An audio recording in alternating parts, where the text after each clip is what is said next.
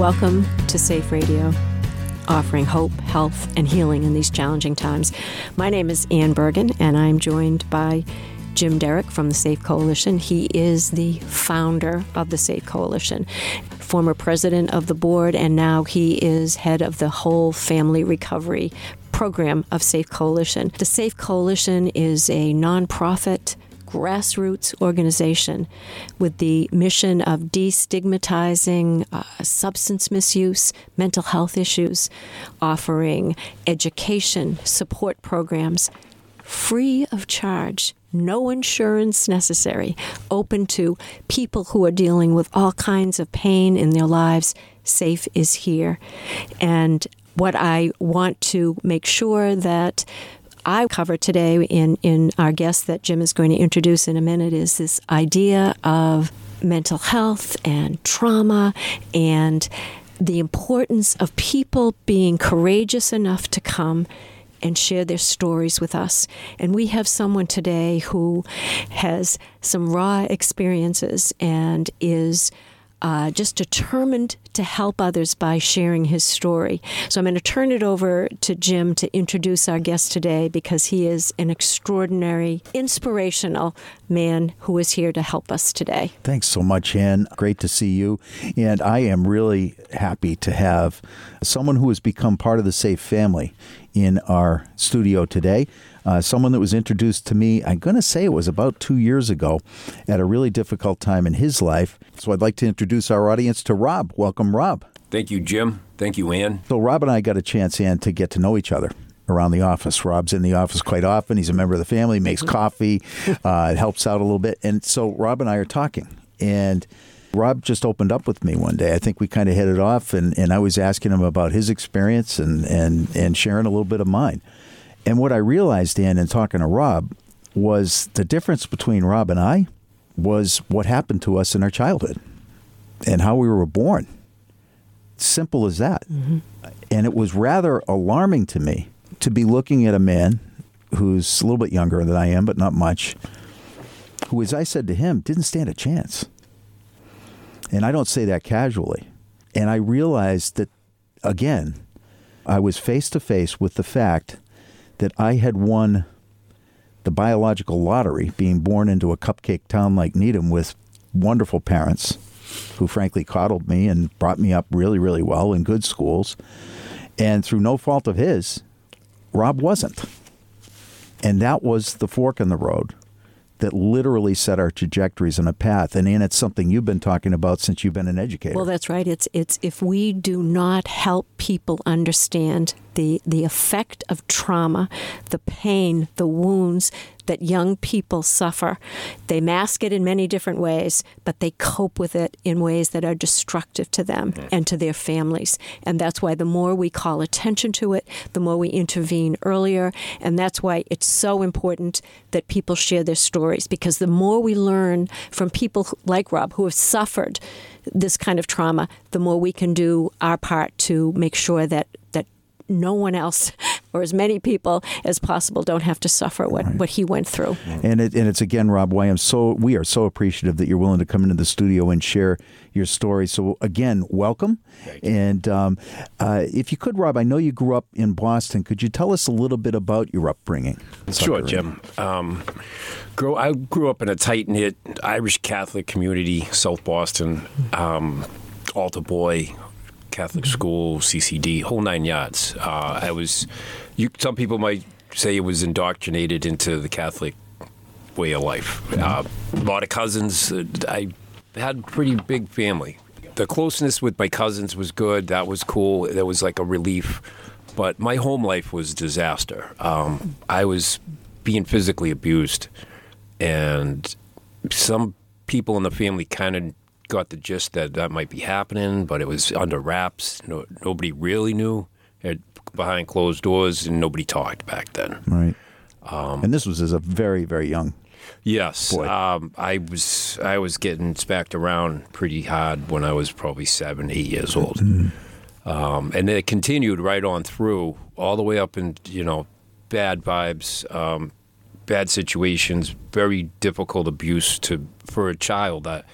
Looking back on it, I don't know. I can't it doesn't really, I can't comprehend, actually, most of it. It didn't make sense. There was no justification for beating a child. Watching my mother get beat at a young age, trying to intervene and getting it worse and making it worse. So you can't, as a victim of that, I don't really like that word, but as a survivor of that, I just kind of coped. Didn't understand it, so it was kind of, I kind of put it in a box and put it up on a shelf, and it kept happening, and trying to live like a normal life, I guess you would say. I'm trying to act like nothing was wrong. So I put on that mask. I just kind of hid it because nobody was talking about it. I didn't know. I knew it kind of wasn't right, because getting hurt like that wasn't cool. And I know other people weren't getting beat by their stepfathers. Can you just describe, when you say getting beat, that was... It was pretty... Talk a little bit, because it was, people don't understand what that means. It was pretty horrific and pretty intense, and I mean, I don't know how to differentiate levels of beatings as far as what I was enduring was going.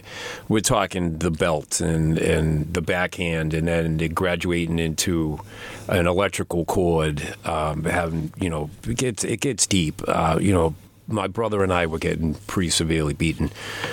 And by the time I was like 15, there was no relationship between my stepfather and myself or my brother, but we were all in the same house and just trying to get away.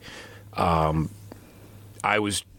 that point, I was drinking, doing drugs. I had mostly the alcohol, but it led to whatever else there was that was going to help me get rid of this stuff in my head. So you had a feeling when you started to use an alcoholic beverage or a drug, you knew you were self-medicating. I mean, at the time, it's like... I say that as if you were conscious of it, but my point is the feeling was, wow, I can finally get some relief, right? Yeah, the feeling is, I don't know, the false euphoria of, okay, it's not bugging me so much now. I'll just, a couple beers, good buzz. But I graduated from just a couple of beers to the whiskey to this to experimenting, or just, hey, what's that do? Or here's a handful of these. Yeah. Let me backtrack a little. At 15, I had an altercation with my stepfather. I ended up with he was a pretty big, good-sized ex-Marine combat vet. I had no chance. He broke my nose and told me to pack my shit, stuff. That's okay. Whatever. Okay. He basically threw me out of the house. I was 15. I just turned 15. My mom, being controlled by him, she had no way of getting me back in. I was literally... had nowhere to go, clothes on my back, sitting on the back steps in the early morning as my mom's going to work. I'm asking her, can I come home? She's telling me, no, you can't, because of my stepfather. At 15? At 15. My mother's controlled so much that she can't even let her own son back in the house, from not even my biological father telling her what to do. And Rob, you talked about I'm sorry. No. You talked about the development of a mask, and I think that's such an interesting metaphor for what's going on. Because I can only imagine you're developing a way for you to be in the world, in school, around your friends. You're starting to develop a fake persona that you can put on to sort of put up to the world, because you must have been absolutely terrified when you were in your home. Yeah, I mean, there was time. Yeah, I didn't want to leave my room. I had a really early age too. 7, 8, 9. I was hiding in my room all the time. If I couldn't go outside, I didn't want to be around. I didn't want to be seen, because that might entail getting hit. But again, my mom, she loved me. She did. Mm-hmm. There was unconditional love. Unfortunately, she was being controlled. So that was that. I'm on the streets at 15 with the clothes on my back. And what might somebody in the schools have seen from you? Like with that, did you have a mask? Were you able to trying to fake it at school, or were you letting people know that you were in trouble? No, I didn't tell anybody what was going on. I didn't want to come off as weak. Myself personally, I put the tough guy act on. Nothing bothering me, stuff it away, all that, there was no dealing with feelings or anything. And you must have been confused, almost like, what did I do to create this? This must be partly my fault. I don't mean to put words in your mouth. No, that's a good point. The confusion was absolutely there. It was like, why? Why is this happening? What did I, does what I did deserve what I'm getting?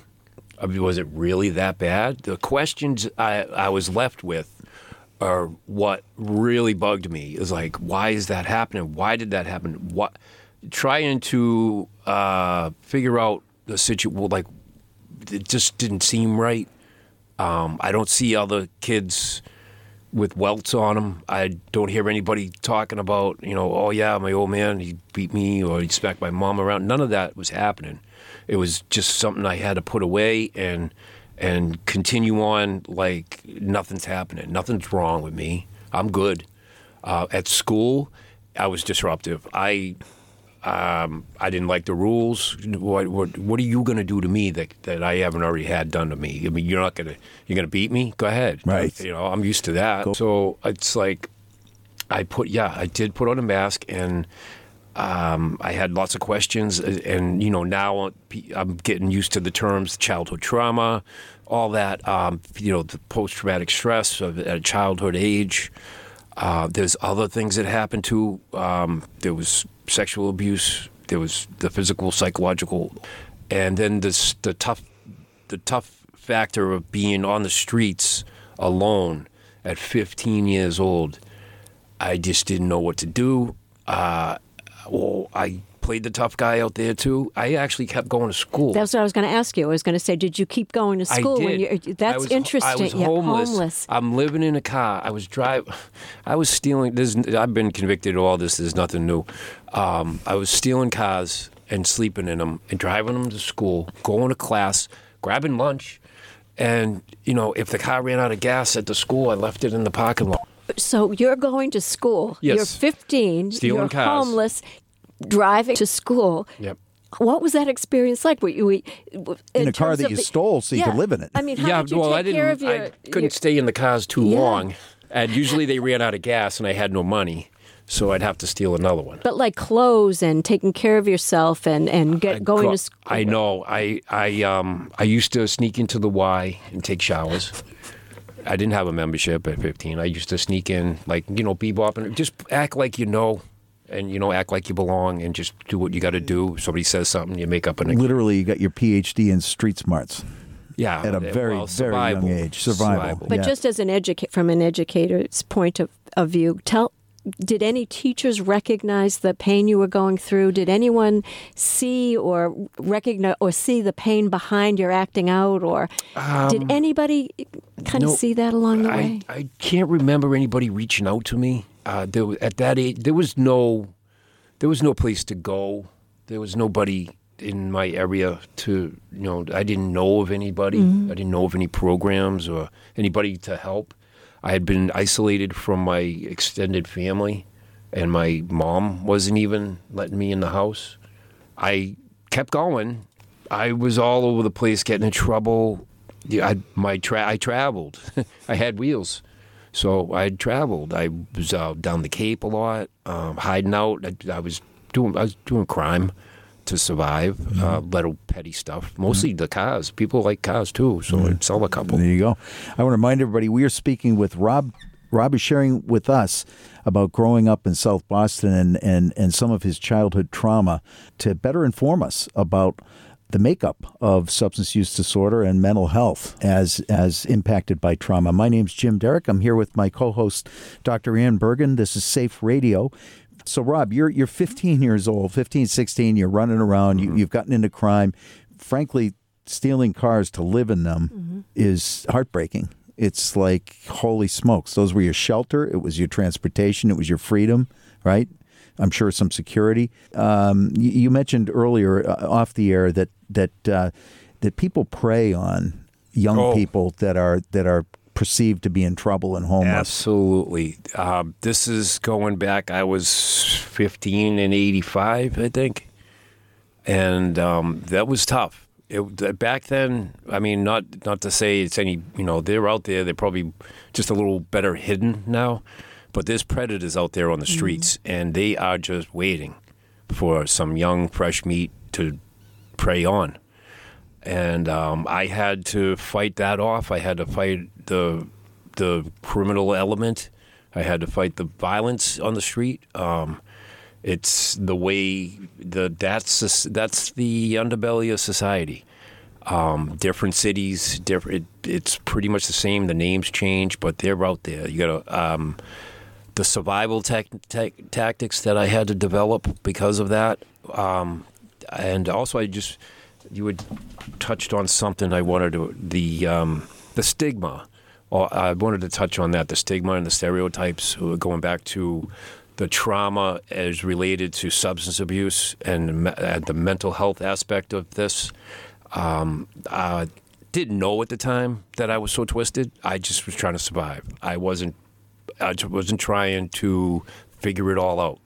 I was just trying to get through the day, stay warm, put something in my belly, and not get hurt and not be taken advantage of. My substance abuse and mental health, they go hand in hand. I was trying to bury all the things that hurt that I didn't understand. And I did go to school, Ann. I did stay trying. And I finally got locked up as an adult at 17. So I spent 2 years on the streets before they locked me up. And right off the bat, they gave me a 5-year sentence. And that was no questions asked. Here you go. Here's 5 years. And we're going to look at this other stuff, and you might get more. At what age? 7, just turned 7 stuff. Related to this story. All related. It wasn't something. Anything. I picked up charges of, assault, battery, things like that. I like to run. I didn't like them put the handcuffs on me. My point being that they were all related to a direct line from being 9 years old and getting your rear end kicked in your home. I mean, it's a straight line. Like I said, there was no deviation. I was set. I feel my path. It is what it is. I here I am now, and that's the kind of thing I say. Like, here I am. Yeah. This is me. Yeah. It all comes. I have no filter anymore. I'm done trying to hide anything. I'm done putting things up on the shelf. They fall down. I might still not understand what's going on with them. That's my metaphor. I have all the files. Sometimes they fall down, and I got to put them back in the box, and I might look at that one or two. But then I'm trying really hard through mental health aspect of things and the support of people, especially through your coalition. The Safe Coalition has been like an oasis for me, and I'm going to keep. I don't know why I keep saying that, but it is. It's like I'm out there, and I got to deal with all this stuff, and I'm trying to maintain and lose my stuff, and knowing that there's someone there for support, knowing I can reach out, and someone's going to get back to me, or I just show up and someone's there, and I get the help and support that I didn't have back when I was struggling. I mean, there's still a struggle today, but with the people out here like yourselves trying to help, it's wonderful. And I don't use flowery words much, but it's been awesome, really. The support, the help. I mean, you people, and Jim said it, I feel so overwhelmed that you say that I'm part of the family. That really means a lot to me because, I don't have any other extended family. I have great respect for everything that you've gone through personally, and we've talked about, and I think that's how we connect. You're a straight shooter, and I try to be a straight shooter, and you've got some deep grief, and I've got some grief, so we can walk the same road. I don't want to get off track, but the stigma, the stereotypes, it's all bull. If anybody just kind of sits down and I'm going to go back to when I was a kid. If somebody had grabbed me up off that street and said, "Hey, come with me. I got some, it's okay here. You can be safe here. We can help you." That would have been, I would have loved that. That's the question I wanted to ask you, because this is a problem in many of the particularly young men we've interviewed over the last few years. They didn't come forward to tell anyone that they were suffering. They didn't go to a school counselor. They didn't go to a teacher. They didn't tell anyone that they were beaten. And what prevents people, particularly boys, from coming forward and, until, not waiting until they're homeless? What prevents them from coming forward? What can we do differently? Is there anything? It could be a lot of factors. Fear. Mm-hmm. Fear would be a big one, because I'm going to tell on my dad. I'm going to tell on whoever's beating on me or abusing me in any way. That's bad, because if they find out and nothing happens, you're going to get it worse.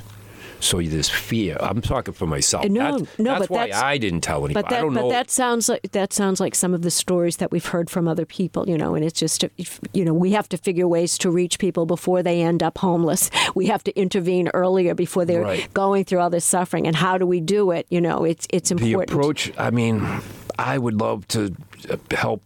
I try to share and help whatever I can do. You don't have shoes, you can have mine. Mm-hmm. But that's a hard question, because you have every individual situation. You don't know what they're going through. Mm-hmm. To get someone to open up at that early of an age, it's really hard. It is, yeah. Because for one, I didn't understand. Going back to me, I could speak for myself. I didn't know I could tell anybody. Mm-hmm. I didn't know. I didn't really know where to go with it. What do? You go to confession? That's how young I was. I was an altar boy, and the things that were going on with me, it was like, all right, I don't know what to do. Who do I go to tell? And what do I? And I also grew up in, you don't talk. You just didn't talk, no matter what. You don't tell anybody nothing. You don't ever go outside the family. That was the way it was in my. You never talk. I know growing up, that was it. What happens in the house, right? It stays in the house. Yeah. That's right. Yeah. Sense of loyalty. Well, that and fear, like I said, fear. I would say for me would be the first factor. There's other reasons why they wouldn't talk. I'm sure the fear, embarrassment. I don't want to tell anybody somebody did that or this or that. You don't, and I didn't understand it. So there's that confusion. I think letting younger people know that you're there for them, even if they don't want to talk right then. Let them know there is a place for them to go if and when they want to talk. And just keep flooding the information, flooding them with, there is a safe place to go. And it couldn't have been a better name, and you are not alone. I've got the coffee cup, just waiting for the T-shirt. There you go. Yeah. Oh, Rob, man, I'll tell you, there's so much there. And one of the things my son Jack taught me through his experience, he used to say to me, "Dad, be careful about judging people." Say it all the time. And there's something powerful coming from a 19, 20, 21, 23-year-old who had his mental health challenges, had his substance abuse challenges. But to see the way that he cared for others that were in his company I really learned a lot. And to have Rob say what he said a minute ago is very touching to me, because Jack, I'm sure, is and would be very proud of this conversation. Mm-hmm. It's alarming to me that there was a time in my life where I would take somebody like Rob and pigeonhole him as being bad or be afraid of him and not be able to have a conversation. And one of the windows that Jack gave me, being Jack's dad, it gave me a window into something called empathy. It gave me a window into something about knowing somebody's full story before you judge them, that we're all interconnected, that we're all human beings. And the thing that I just feel so grateful to have Rob, in our circle, because his story doesn't define him. And that's really what the essence of this whole thing. Our stories don't define us. I remind everybody we are speaking with Rob. Rob is sharing with us his very personal journey through early childhood trauma and his battle with mental health and substance use disorder. My name's Jim Derick. I'm here with my co-host, Dr. Anne Bergen, on Safe Radio. Can I follow up on a question? Because I don't know where we are with this. It's more out of curiosity. But when someone has a criminal record because of all the pain they went through and trying to survive on the streets, that record goes with them. How much of an impact, when we talk about judging, are people given second chances now? I don't know this. I'm asking this only as when you go out to look for a job or you talk about stigma. I think that's an important point that Rob can speak to. I could absolutely contribute to that, and that does follow you. It followed me, and I have an extensive record. It really did last a while. It goes way back, and it's followed me. I mean, obviously, it got me incarcerated. I mean, the record, the crimes I committed, the situations I was in, the mental. I would tell you. It's all tied to my mental health issues that were untreated, unrecognized, or just stigmatized as this kid's just a bad apple. Like you said, Pete, that stigma is there. If people aren't touched by something in their life, they have no idea what it is. The stigma is there. They don't understand it. It's okay to just categorize it and move on with their lives. Until it touches them, they're unaware, and they usually stay with the stereotype until a family member gets into it, or this or that. But going back to your question, Anne, refresh relative to second chances with employment, with anything, coming out of prison. I was, okay, I got to find a cash job because my record's right there. Here's a funny. I went to a job interview and I left my release papers on the table, but I still got the job because they were like, oh, he's not kidding. He really wants to work. So it was helping me to be encouraged. I did get a little encouragement to keep trying. I got married, and I have a wife that stuck by me, and really, nobody's perfect, like we said. There's been issues, whatever, but I had a little encouragement, so is that. So encouragement really helps, but self-determination, integrity, those traits that I got when I was little, and the fact that I don't want to quit, and the fact that I did survive all that up to that point, and here I am now. I'm not quitting. What's more than determination? What's the right word? Just stubbornness. Yeah, I see that in you, and it's such a great quality, and it is. It's that I'm not going to give up. And the other thing I want to make very clear, because we started this out with an explanation of Rob's upbringing and the trauma he went through. I want to be very clear about this. Rob has never, not even once for 1 second, referred to himself as a victim. He never started with this story. When I met him, he didn't start with this story. This wasn't, this is something that I learned about him only having known him for over a year. And my point is, this isn't for people that may be listening. I want to be very, very clear about that, because you don't see yourself as a victim. No, I really don't, Jim. I mean, you were a victim of childhood trauma, for sure. Yeah, you can categorize. I'm not sure. I mean, it sucked. I mean, it hurt. To say the least, but victim's not I don't really use the victim card, but it was there, and it's the trauma and the mental health aspect of everything. I mean, there might have been some misfiring in my head already, but the way, with all the confusion and I grew up with, I really do have some serious issues, things that I've never dealt with. Processed. I've never processed them. And what I was referring to, though, is you're a victim. As a young boy getting beaten, that's being a victim. Yeah. But what I mean is that what I didn't hear from you when I first met you was, "Hi, my name's Rob. I did some time in prison, and here's why." I wasn't responsible for that. You never did that. I own my. What I did. Yeah, but I'm saying we now know why. Well, that's part of the story. Yeah. It's not the whole thing. People. There's this. I keep going back to the stereotype. People say, the biggest battle is, well, it's your choice. You can drink or you don't have. You don't have. You're picking it up. Nobody's putting it in your mouth. But for me, not to battle anything, but. The choices aren't really there when the impulse is in control. If the mental health aspect, it's really tied together. It really is. But you're so right. We can't address the stigma if we don't address the cause. It's not making excuses. Right. Right? At this point in my life, I can say I'm not making excuses, and I really never did. Yeah. I would tell people, and I don't bring that up. I don't introduce myself like that. I'm going with what we got to do, and I tell people this is the amazing part is I tell people what's been going. I mean, little aspects. This is one branch of what's going on with me, but I'm free to tell you. I'll talk about it. I haven't processed it all.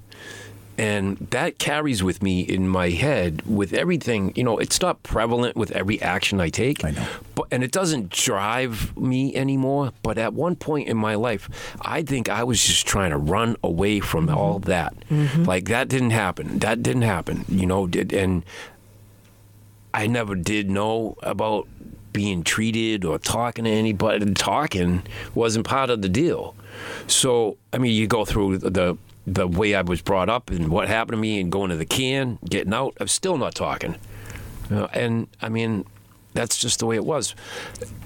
It's hard to open up and share, but I don't have a problem with it anymore, especially not with you guys, because you're helping me. And if you say jump, I'll say how high, because you've been an integral part of my recovery with or just my process of dealing with things. I know I got a shoulder to lean on with Jim right here. Mm-hmm. And now I know Anne. Right. So it's just, let's keep the circle of wagons keep going. And you got one of the cutest little kids I've seen in my Finnegan. life. I have a bunch of cute. Finnegan. I know you do. But I've met Finnegan. Finnegan's and I can vouch for this kid. He's adorable. Yeah. Rob, so bringing it kind of... Okay, yeah, bring me back. Bringing it up to current. We're talking about supports, and certainly, thank you. I'm so glad that it's working for you with Shavlin and the rest of our staff at SAFE and Jen and everybody. And it's I'm glad that... What else is working for you? What do you find is important for you in order to maintain your recovery? I think for me, it's being connected with like-minded people. Mostly it's trying to stay positive, okay, and reaching out, expressing how I feel. Mm-hmm. I didn't even know I had feelings till not too long ago. Right. The only one I knew was anger, and that's how I dealt with everything. That's how boys particularly deal with depression, anger. Clinically depressed, yeah. Yep. But trying to see the flip side of the coin, I guess. Having hope.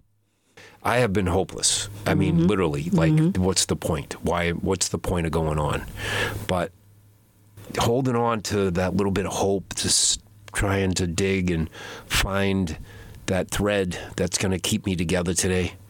And it could be anything. It could be a picture of my family, my children, my wife, just not focusing on the negative, not going back. And I don't want to sound like I'm beating the book or anything. I'm not touting any different program. They all have their benefits. Take what works for you and leave the rest. Mm-hmm. Staying hopeful. Another key thing that I heard you say was connection. Yes, connecting. I mean, if I'll go back, I was not aware if there was anything out there for me at a younger age. I wasn't aware of it. Mm-hmm. it wasn't, I don't know, maybe the stereotypes were even more prevalent then, but I wasn't aware there was anywhere to go. When I was a little kid, it was the YMCA, the boys club, and, you know, the park. But that was it. There was nobody there saying, hey, are you okay? Mm-hmm. Now, I think I've been introduced over the years to different programs, AA, NA, other programs I've been in. Like I said, I was incarcerated. I've been to detoxes. I've been to dual diagnosis programs. That was to cover the mental health aspect and get on some medication. So that's been helpful. It's all about the individual, I believe, but for me, connection. Feeling like there's somebody out there that understands, that I can talk to, mm-hmm. or I can just go, like with Safe. I mean, you guys got the loft now. Literally thinking about moving in. So am I, by the way. I was up there all weekend doing nice. I didn't want to leave our new space. Yeah. So now I'm thinking, I was saying early, and flood the place with information. Get it out there. I think that is, like, for me, like, I didn't even know that Safe existed mm-hmm. until something crossed my path. Yeah, I remember taking your phone call a long time ago. I can remember where I was sitting. I think it was Turning Point in Wall. Yeah, you're right. Corey O'Brien, Turning Point in Wall. Corey, if you're listening, thank you. And thank you again, because he continues to refer people. And you're right. We need to be in the community. I do want to say that the Franklin Police in particular mm-hmm. carry our literature with them. And I also want to second what you say about connection, about Safe, for my own story. Because as I share with people all the time, I don't know where I'd be without this group mm-hmm. of people, including Anne, at Safe. Because unbeknownst to me, I was part of a community that was forming around me that would literally save my life mm-hmm. over time. And it wasn't just when Jack died. It was even prior to his death, as I came to realize that A, I wasn't alone, B, there was no shame or stigma in my situation, and C, there was always someone there to do what you said. That's connect with. It didn't mean that somebody had to suddenly fix Jack. That was up to him. Mm-hmm. It didn't mean all my problems vanished. It meant that I knew that I was heard, seen, and understood mm-hmm. and accepted. And those four things, right? They're game changers. Absolutely. I agree. Acceptance, having someone welcome you. Someone smiled when I walked in the room. It's like, huh? Right. They're not, looking at me sideways. Can I ask one final question? And along the way, when we speak about trauma and everything mm-hmm. that you went through, there's always shame and guilt and everything about mistakes you made along the way. Oh. Have you reached a point in your life where you have this self-compassion and that you can look at this little boy and say, you know what? It wasn't your fault. And that, all the things that I overcame, that you have this compassion for yourself. Is that, I think people need to hear that. Is that... Well, I don't know if I'd use the word compassion for myself again. Acceptance that it wasn't, I didn't maybe deserve what I got. Yeah. Realization that I'm better than that. Mm-hmm. As far as, going back to being that little boy again, I don't know. There was a lot of times, I cried myself to sleep a lot. Not to pull the pity card out, and I can feel for that kid that I was, I guess. Hard to bring emotions up about that because there's still a lot of confusion there. Sure. And I'm just getting, I'm just becoming aware of emotions. I've stuffed those pretty hard. I have a lot of regret, mm-hmm. remorse, my actions, my inability to do things, my failures to do things. I'm not proud of me. I'm not. I know that Jim says, people say, you should be proud that you made it this far and everything, but I've made some pretty dumb choices and decisions and mistakes, and people around me have paid for it. And even today, I'm not proud of things I've done at all. There's a lot of things I'm sorry for, but sorry doesn't cut it, and words don't make things happen. They don't make things change. So acceptance for me, I try to accept that this is me and move forward. But I've been trying to bury so much for so long that it sneaks up on me. And so addiction and mental health it's a constant battle, struggle. It doesn't go away. And my biggest thing is I really wish people would understand that the addict is not trying to make it personal. Mm-hmm. They're not I don't believe they're trying to intentionally hurt anyone. Mm-hmm. I, for myself, was caught up so much in the depth of my sorrow and everything that I hurt people, and not intentionally. The impulsivity, the need to bury the feelings I didn't understand. It's a hard thing to battle your own mind sometimes. But that's why it's important that you're sharing your story, because what you're saying to other people who went through it is, okay, there is going to be, those feelings are natural. There is going to be all of this remorse and guilt. Acceptance is the key. Acceptance, and it's hope, and it's going forward and not giving up. Just everything you've done and taking action, and it might be little small steps, and finding the people to connect with and not giving up. And that's what you are, and that's why story's so important, right, Jim? Absolutely. And I also know that recovery is not linear. A lot of people think, oh, the job's just over. You know, you get into recovery, and then that's what I thought originally.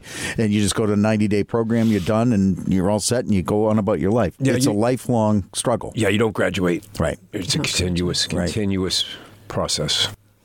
The word that comes to mind when I look at you, Rob, one of the words is courage.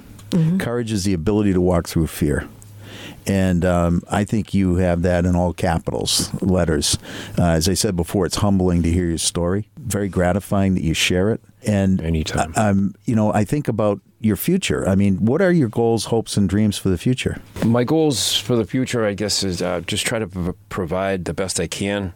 Stay focused, stay on track. Don't go backwards. I mean, I got to keep it simple. Like anybody, I've had a lot of hopes, goals, dreams, and some work out, some don't. It's the way of life. That's it. I just try to stay focused and not go backwards. Don't let anything that I'm trying to still deal with drag me backwards. Keep moving forward. I might not get where I'm going, but I'm on my way, I guess. Well, one of the things that strikes me is that Finnegan, the young little Finnegan, has a role model. Yeah. Mm-hmm. And that doesn't mean no role models are perfect. No. None of them are. In fact, I would argue that it's in the imperfections. It's what you do with the imperfections that defines you. It's not the imperfections. And I think that Finnegan's got a hell of a role model. I agree. Yeah. I'm with you there. So, Rob, thanks so much for sharing your story. Thanks for being part of our family at SAFE. And I'm really looking forward to working with you for years to come. Oh, me too. Thank you, brother. Thank you. And so, for my co-host, Dr. Anne Bergen, my name's Jim Derick, saying thanks for listening to Safe Radio, and we will see you next week.